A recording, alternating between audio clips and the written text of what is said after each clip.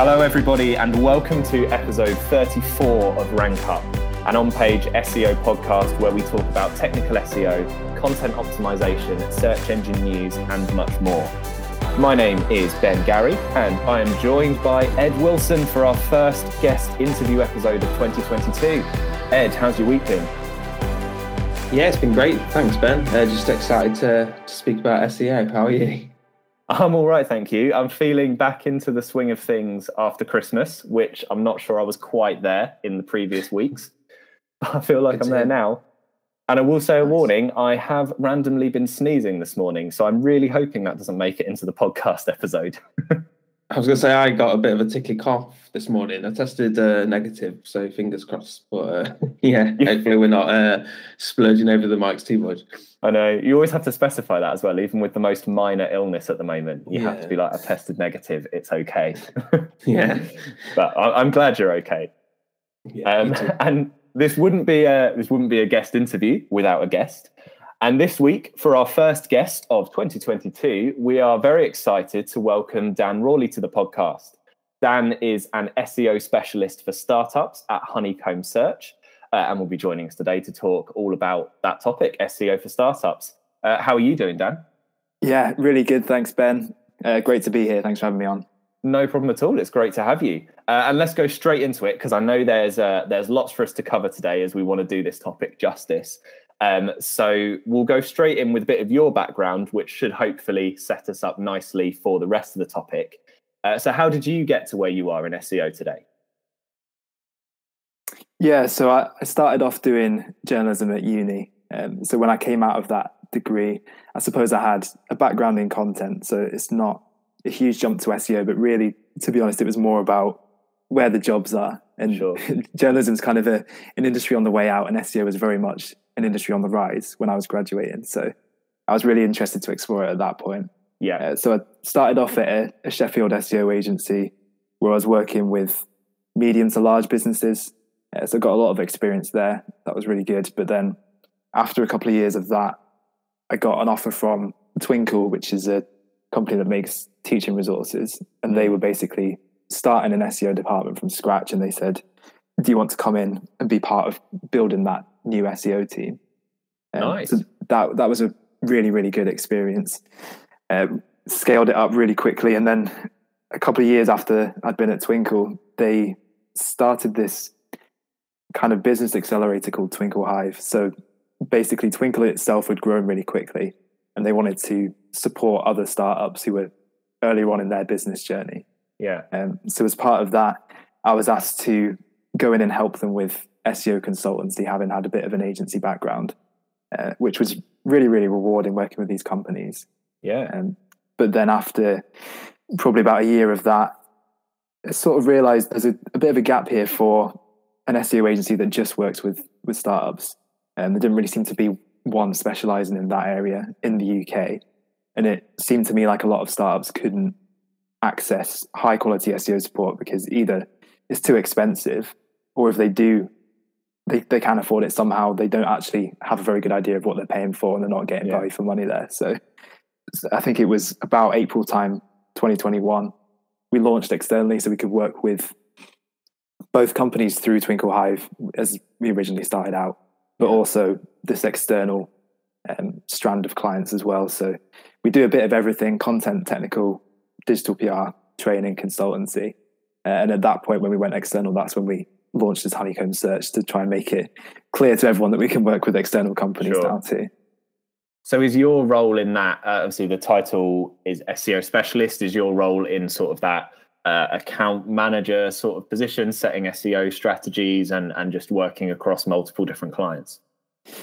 Kind of. So I'm lucky enough now that we have 2 account managers on our team and they handle really the day-to-day communications with the clients. But I kind of work with them on the strategies for each client. We try and make it so each strategy is completely bespoke to that business's circumstances. And a lot more of what I do now is kind of consultancy based work with perhaps companies who aren't sure if SEO is the right channel for them to be investing in, doing that early piece of work with them, and a little bit more of the kind of client acquisition stuff, I suppose. But it's a good mixture of the sales side and actually doing SEO too. Yeah. Yeah, always good to be able to get some actual SEO in there. Sometimes it feels like when you've been in SEO for a little while, those opportunities start to diminish a bit.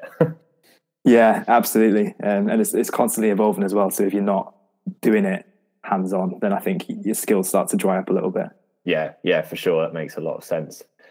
So you've mentioned startups, and I think most people listening will probably have an idea in their head of what a startup might be or look like as a business.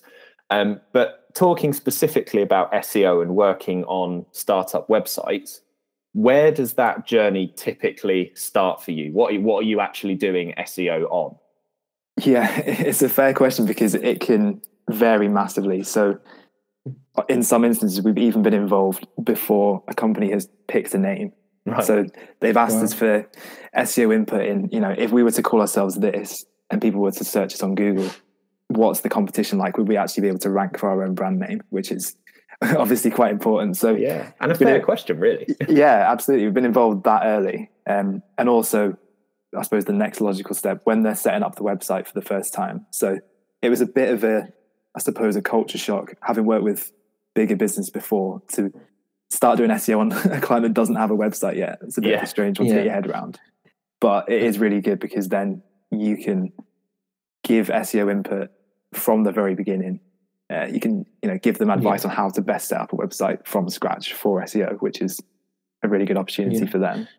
It's really nice to hear that. I guess, 5 to 10 years ago, SEO was much more of an afterthought, wasn't it, in terms of businesses that have everything set up and then engage in terms of what we would need to do. But with your experience there, it does feel like more companies are using it as like a building, not predominantly focused on SEO, but at least considering it within the foundations of the website in terms of like competition that's out there, but also like how to structure the website initially and get that feedback straight away in terms of that business development conversation. So yeah, it's really refreshing to hear that is a consideration that's happening now. Yeah, 100%. The way I kind of describe it to them is they're future-proofing their website by not committing some horrible technical SEO error that's going to come back to haunt them in a few years. So it's valuable to be able to have the input then. But I suppose we sometimes come in a little bit later on, so they will have websites set up, but the vast majority of clients, when they come to us, only rank for their brand name, not any other keywords. They don't really have any organic traffic or links to speak of. And quite often they won't have things like Google Analytics, Google Search Console set up. So there's no software in place for them to track traffic performance. Yeah. So I suppose there's more setup steps before we can actually get to the SEO part. There's more pre-work to be done.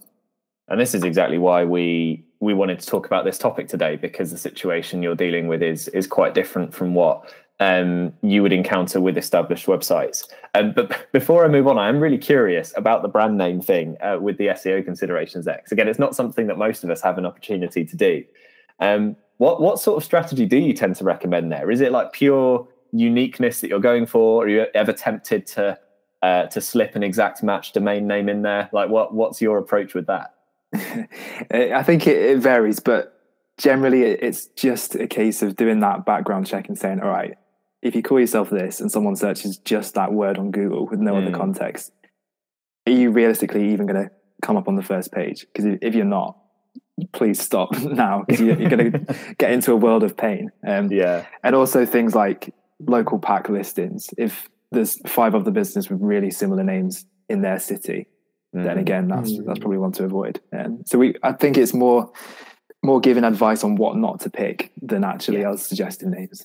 No, that's a really good point. I was going to say that it does feel like there's a bit more of a trend most recently. And clearly it's not engineered towards SEO, but really like basic names such as like sofa.com and any kind of thing like direct to consumer brand that's coming out most recently that's set like try and specialize in product. It feels like they try and own or try and capture a domain that summarizes it, such as like, I don't know, like sofa.com, for example, das.com. It feels like brands are going back to really simple terms and things like that you would originally think was like an exact match domain. It seems to be a bit of a trend at the moment in terms of companies acquiring these like basic level domains. Yeah, I've kind of noticed that as well. It does make me wonder whether do they get any traffic from people just typing in sofa.com, like expecting to be taken to the best sofa website? Does anyone actually do that? There's a guy I follow on Twitter who builds job boards, and I think he has like a ranchwork.com that gains significant traffic in the US, and he owns SEOjobs.com, and apparently direct traffic towards the exact match domain for ranch jobs is quite significant. So I think there is some merit to people, typing directly. It feels a bit chaotic to me in terms of entering a domain like that, but I think it does work in certain instances.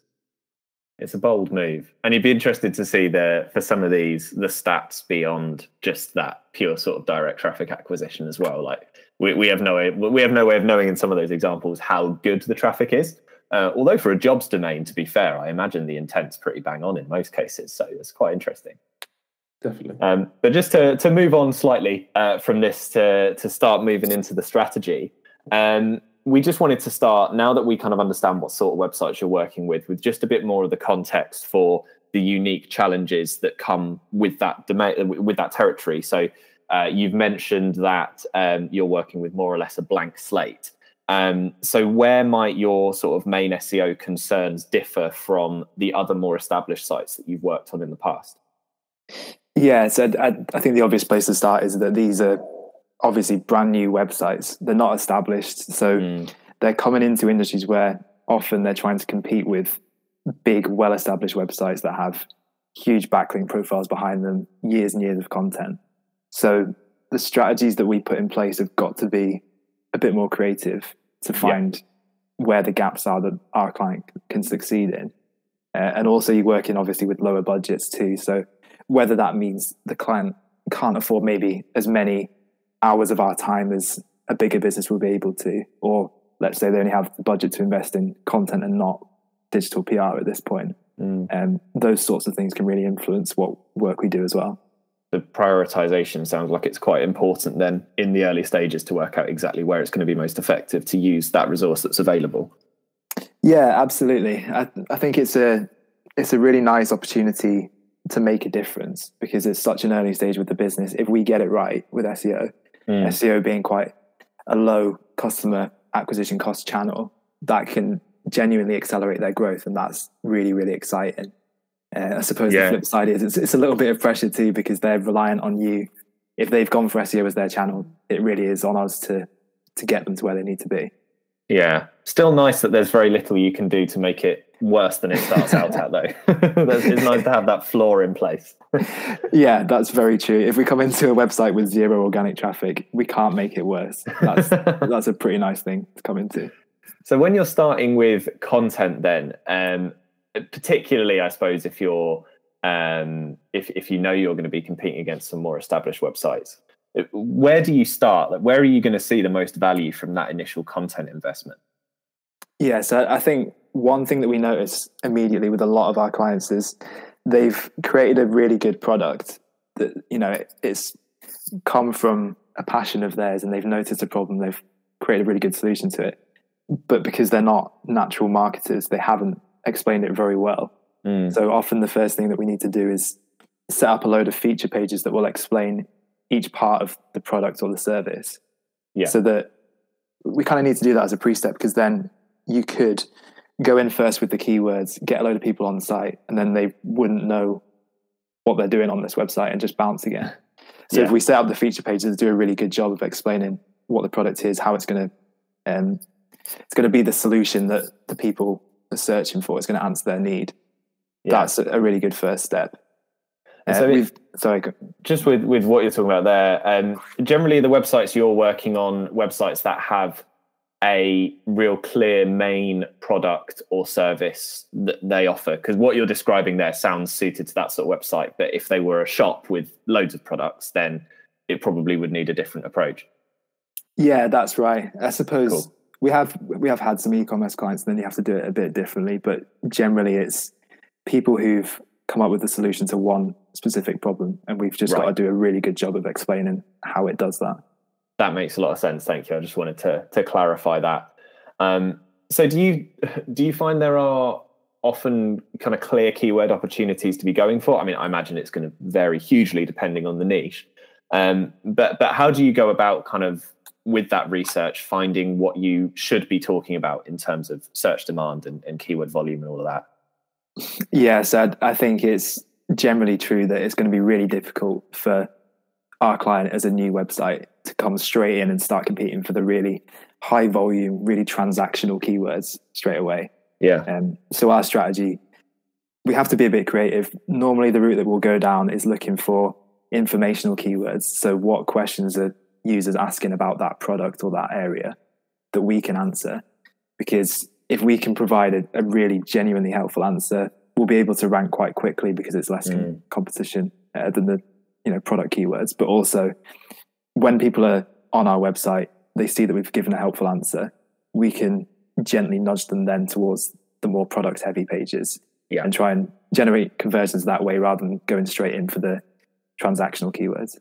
Yeah. So, and when I'm going slightly off script here, so sorry about that. But I'm just thinking, when you're looking at this content to create, how much are you thinking about quantity at this stage? So I'm just thinking, like, how do you weigh up the kind of needs to build out this website with the resource available? So does quantity of content ever come into it, and the need to try and get lots of pages on the site, or are you really focusing on those several main key opportunities that you think are going to provide the most value in isolation? Yeah, it's very much the kind of latter scenario there, where we want to prioritize what we think are going to be the most impactful pages. So if we focus the first couple of months of working with a client on 3 really perfected pages, and then after that we'll analyze the results, and then we might go a bit deeper and start going out into blog posts and things like that. But really, the first couple of months, we've got to prioritize what's going to have the most impact to the business, so that when people come on site, they've got content that serves their need. Awesome. So something else that actually happens in the first couple of months a few times is the client has asked us for our input on what should our tone of voice be. So we've actually been able to shape that for a client early on, which is really nice as well. Yeah. What sort of considerations come in there? At that point, are you thinking about SEO, or do you have a pure sort of like brand marketing hat on? Yeah, it's a bit of both. I'd be lying if I said SEO didn't come into it. So funnily enough, the tone of voice we recommend to clients always tends to be, giving really clear, helpful answers and detailed content and things that work really well for EAT factors on Google. Sure. So a little bit biased there, but it is really nice to have that brand marketing approach too, and sort of match it to the rest of the website's branding and what we think their tone of voice should be. I guess you want to make sure that they're not going to be throwing out jargon on every page, or kind of going the complete opposite direction and being so sort of, I guess, I don't know what the right word is, like using lots of kind of slang and just terms that are not really going to help at all in terms of a search engine understanding what's going on at the page. So it's good that you can avoid those extremes. Precisely. And in fact, that's a really good point, because the other problem that we encounter for keywords is often these products that our client has been producing, because it's quite new, the customers won't know that it exists. So they won't know to search for it by its real name. So often our keyword strategy, you have to peel it back a layer and relate it back to something that people are searching for that's a bit broader. So as an example of that, I'm not going to mention client names and get myself in trouble, but we had one that they produce sort of superfood energy drinks, so really healthy energy drinks that still give you a boost. But no one's searching for that as that description. So you have to peel it back to something like healthy alternatives to energy drinks, or drinks that help you focus, or something like that, and go a bit earlier with your keyword strategy. So this leads in quite nicely into the follow-up, which is how can SEO support that need for brand awareness? So it sounds like your first port of call is that sort of related product, kind of still commercial leaning keyword, but then are you starting to look kind of at the more informational top of the funnel content soon after that point? Yeah, I'd say so. I think what we need to do in the first couple of months is get some momentum going. If we can get them visible in search results for keywords related to their product in some way, whether that's a bit less transactional than we would like ideally, that sort of early momentum is really important, because as I say, SEO being hopefully a low acquisition cost channel, if we get it right, we're going to accelerate their growth a lot. When the client probably doesn't have the budget to invest in something like PPC. So there's a lot of responsibility on us there, but also something that's happened a few times is if we can increase the traffic to a client's website and they're in pitch meetings asking for more funding, they can actually use that as leverage to get more funding. So if they can go to an investor and say, we've now got a monthly audience of 1,000 people, which we didn't have 6 months ago. Then we can genuinely be part of growing that startup as well. That's awesome. Yeah, when you put it like that, it's a real opportunity to make a difference to the whole direction of the business, really. Yeah, exactly, which is really, really rewarding. Yeah. Nice. Just moving on to the technical aspects now of SEO. You mentioned a few minutes ago in terms of you've been at the stage where it's even been to a point where, before even a business or a client has acquired a domain, they're asking for your advice. So in terms of the how much it differs from, say, for example, working on the technical aspects of a more established website to working on a startup, what does that typically involve? Is it more around the foundations and advising, I guess, web agencies or internal teams on how to structure the website and, the foundations that are going to be that lifetime value of the website? Or, what other considerations are there for the technical aspect? Yeah, it's very much, as you say, laying the foundations to future-proof it. So the advantage that our clients have is that because their websites are so new and so small, there aren't going to be the historical big technical SEO problems that we need to fix across thousands of pages because they made a mistake 10 years ago and never fixed it, that sort of thing. So instead, we have an opportunity really to put an optimal website structure in place for SEO now, and then we're saving them time and money in the long run because they're not going to have to come back and fix something that was wrong. What we often find is that the websites have been built either by the startup's founder themselves or by a friend who could do a bit of coding, but someone who isn't a developer because they're trying to save money in the early run. So when we're doing that initial technical audit, there's almost always something that needs fixing, even though the website's still really small. Yeah, for sure. And you mentioned there in terms of like money and potentially like resources to get the website off and running. I guess how easy do you find it to get recommendations or best insights in terms of getting them implemented in those early stages when working with smaller businesses or companies with less resources initially to get them implemented on the website? So the good thing with this is that because often we're dealing directly with the founder of the startup, if we tell them that a fix is high priority and they've got the resource to do it, they will get it done really quickly because they've got kind of the power to do that. And also something that's worked really well for us has been benchmarking a client against their competitors so we can get the founders buy-in and why this is actually a problem. So if we can say to them, look, your website is significantly slower than all of your competitors. If a customer lands on your site and has to wait 10 seconds before they can interact with it, they're just going to take their money elsewhere. And then that is really effective for making the founder realize this is genuinely a problem that's going to affect our success. So we need to get it sorted now. The flip side is, as you say, when they don't have the resources, often our clients won't have in-house web developers just because it's a really expensive role to hire for and they don't have the budget at the start of their journey. So if that's the case, we've got to try and prioritize a little bit which fixes to go after.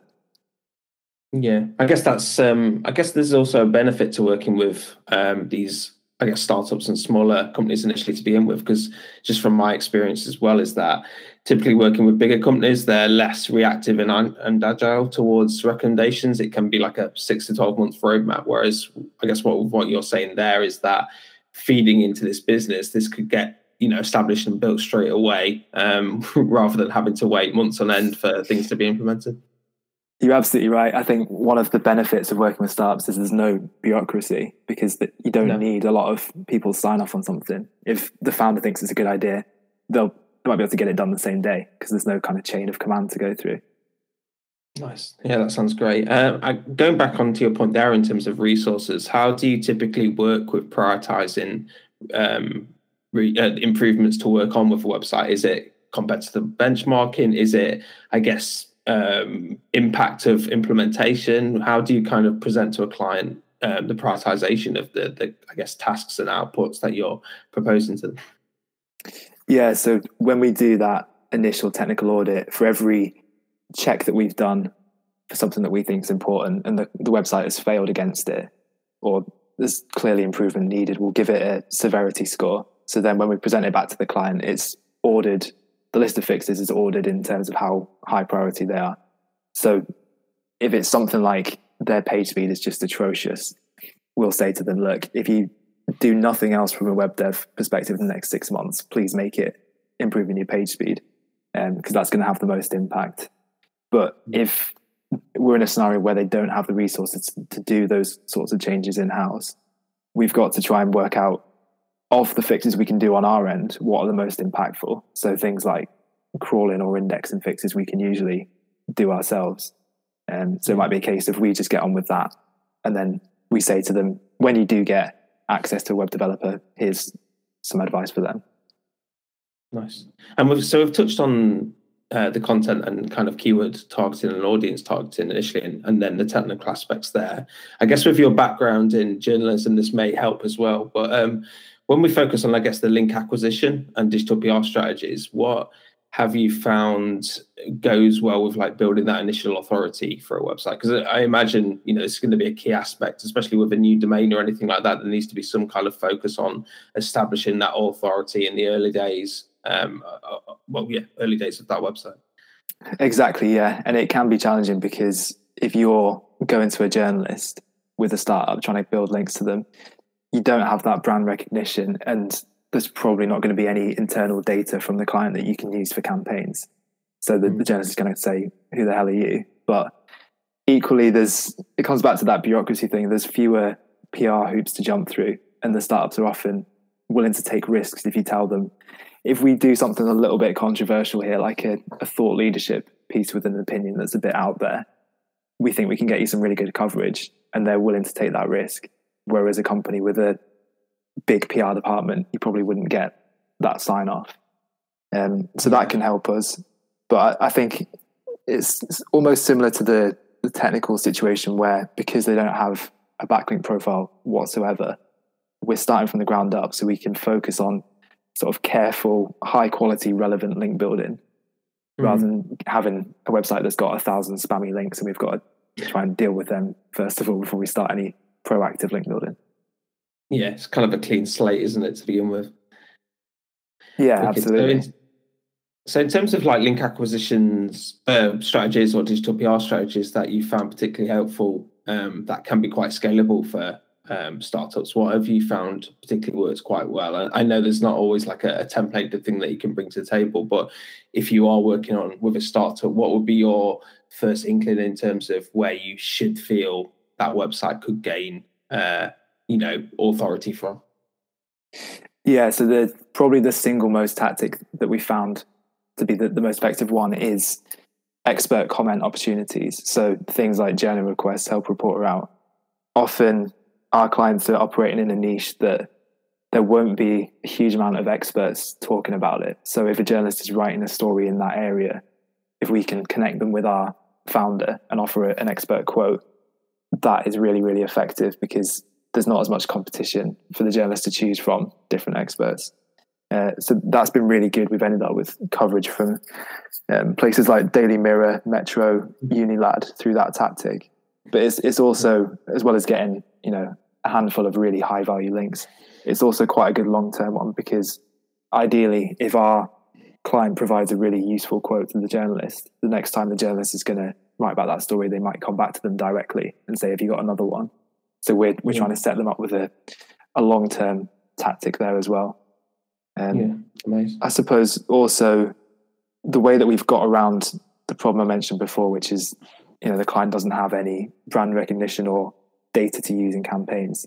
You can find third-party data from Google search trends or the Office of National Statistics, places like that, and put together a campaign without having to go out and source the data from scratch. So that's been quite effective as well. We've had some good coverage from that sort of slightly hacky way of doing it. Yeah, that's really effective in terms of cost as well, right? Because that data's already you don't have to run a survey or anything like that. It's publicly available, so you could just use it to your advantage. Exactly. Yeah, and that's another massive plus because, as you say, it saves money and also saves time going out and doing the research. Nice. So in terms of working with startups versus, let's say, more established websites or bigger brands, what have you found are the main differences in client relationships compared to, say, for example, a startup to a larger brand? Yeah, so I think the obvious place to start with that is that we're more often than not working directly with the founder rather than with a marketing manager or a marketing director at a bigger company. So there's definitely pros and cons to this. I'd say there's more pros. One of them is that because the founders are so genuinely passionate about the mission behind their business, that rubs off on you a bit. You get a better understanding of their business's goals, and you feel like you're having more of an impact in directly helping them grow too. We've had some really nice, actually unexpected word of mouth referrals from clients that we've worked with. If the founder's grateful for our support, they'll, of their own accord, go and spread the word about us, talk to other founders in their network without us asking them to. So that's really, really nice.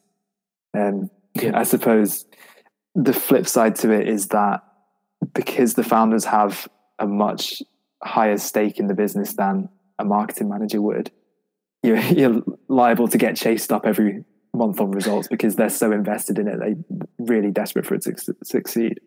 And also because that founder is likely to be juggling loads of responsibilities across the business. They won't have a marketing person in yet. They won't have a developer. So they're trying to cover all these areas themselves. And that means sometimes if we need to get hold of them to get sign off on something quickly, that can be a challenge.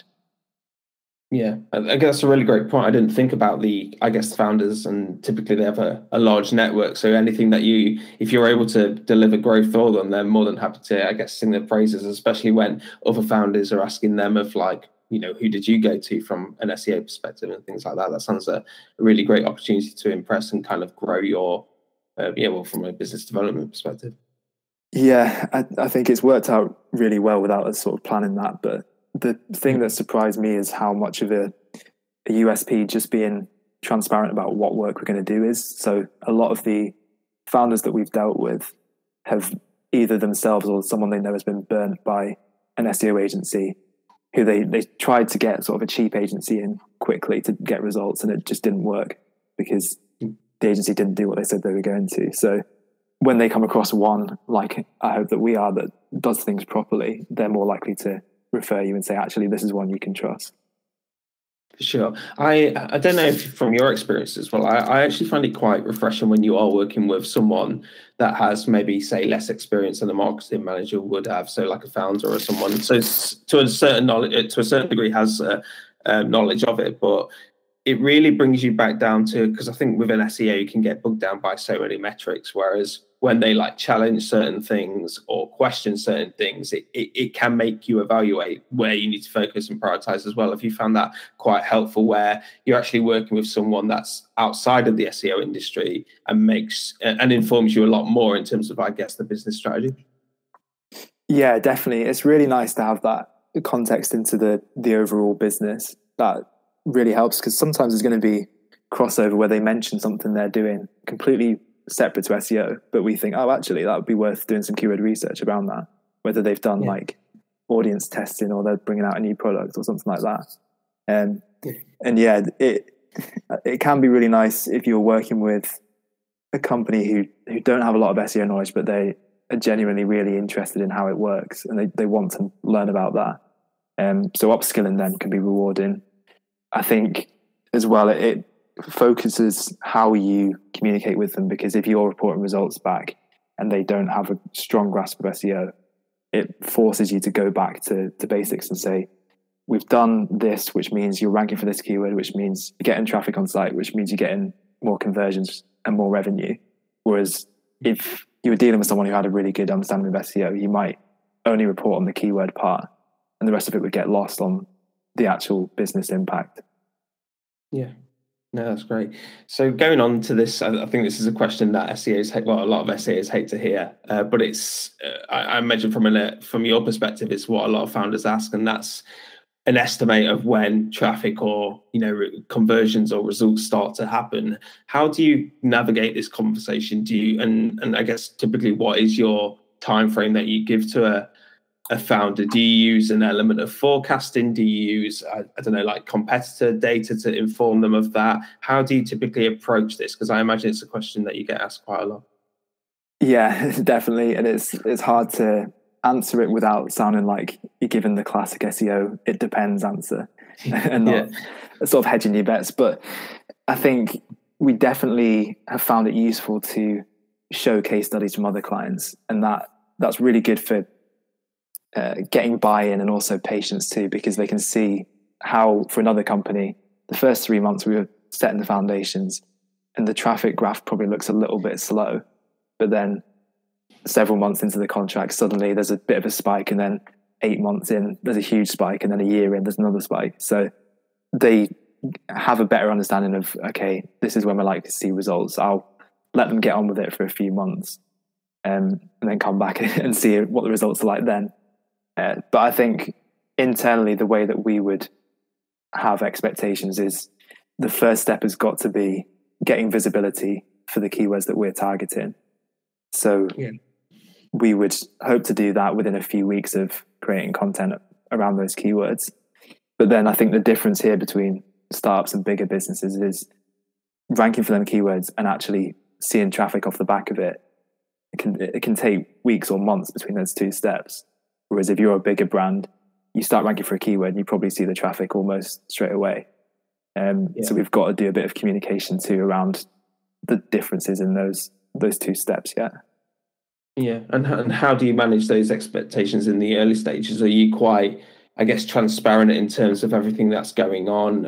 I guess they can see the work that's being implemented either from a technical perspective or links being generated. How do you typically look to present to make sure that I guess they're confident in your approach and things like that? Yeah, I think as well as the case studies, another thing that we find really useful is to be really honest with the client about their starting position. So we'll produce a report early on where we say, this is the average size of your competitor's backlink profile.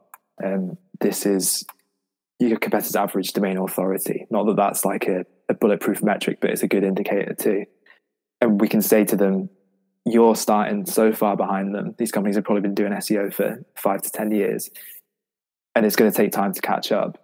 But then it's about getting them to trust the process. So the first thing that we say is we'll start ranking for a good amount of these keywords that we've targeted. So we can come back to them a month into the contract and say, right, we're now ranking for 60% of that group of target keywords. We said that would happen. So the next step is going to be, we'll rank for more of them, and then we'll start increasing your average position for them, and then we'll start getting traffic. So when they've seen that the first step happened as we said it would happen, I think that helps a lot for building trust, and they start to believe that the rest of the process will work out as well. Nice. Yeah, that sounds really good. That's awesome. And I think in answering those questions, I think you've covered everything that we had planned for this section. But before we finish the episode, I just want to say, Dan, is there anything left that you would want to mention about startup SEO that we haven't touched on yet, or communicating expectations on that client side of things? I think that's covered most of it, really. I think one thing that's really rewarding for us when we are several months in and we've got the traffic up and things like that, to go back and redo the benchmarking against competitors that we did at the start and say, here was how far behind you were, and now maybe they've overtaken some competitors for the number of keywords they rank for, or the number of links they have, or the speed of the website, and just show the progress. That's a really nice update piece to do with them. That's a really good point. And I guess it comes to the point where it's not startup SEO anymore, right? Like the company might still be a startup by definition, but at some point you will be working on a more established site, and the processes maybe do start to look a little bit more similar to the SEO that you're familiar with from non-startups. Yeah, that's really true. And that actually can be a bit surprising when that step happens, because we almost don't notice if we're working with them every month. Yeah. and it looks incremental, but one day you kind of realize it's not a startup anymore. So there was a client that we work with, who we've worked with for about a year, and just before Christmas they put this new section of the website up which we weren't actually involved with, but it was a massive SEO win. It was so well set up for SEO that nice. It was like, oh, okay, you're actually really good at this now. Like, you know, we've still got things to offer you, but they've picked up so much from working with us over that period that they just got on and did it, and it worked really, really well. So that was definitely a nice thing to see.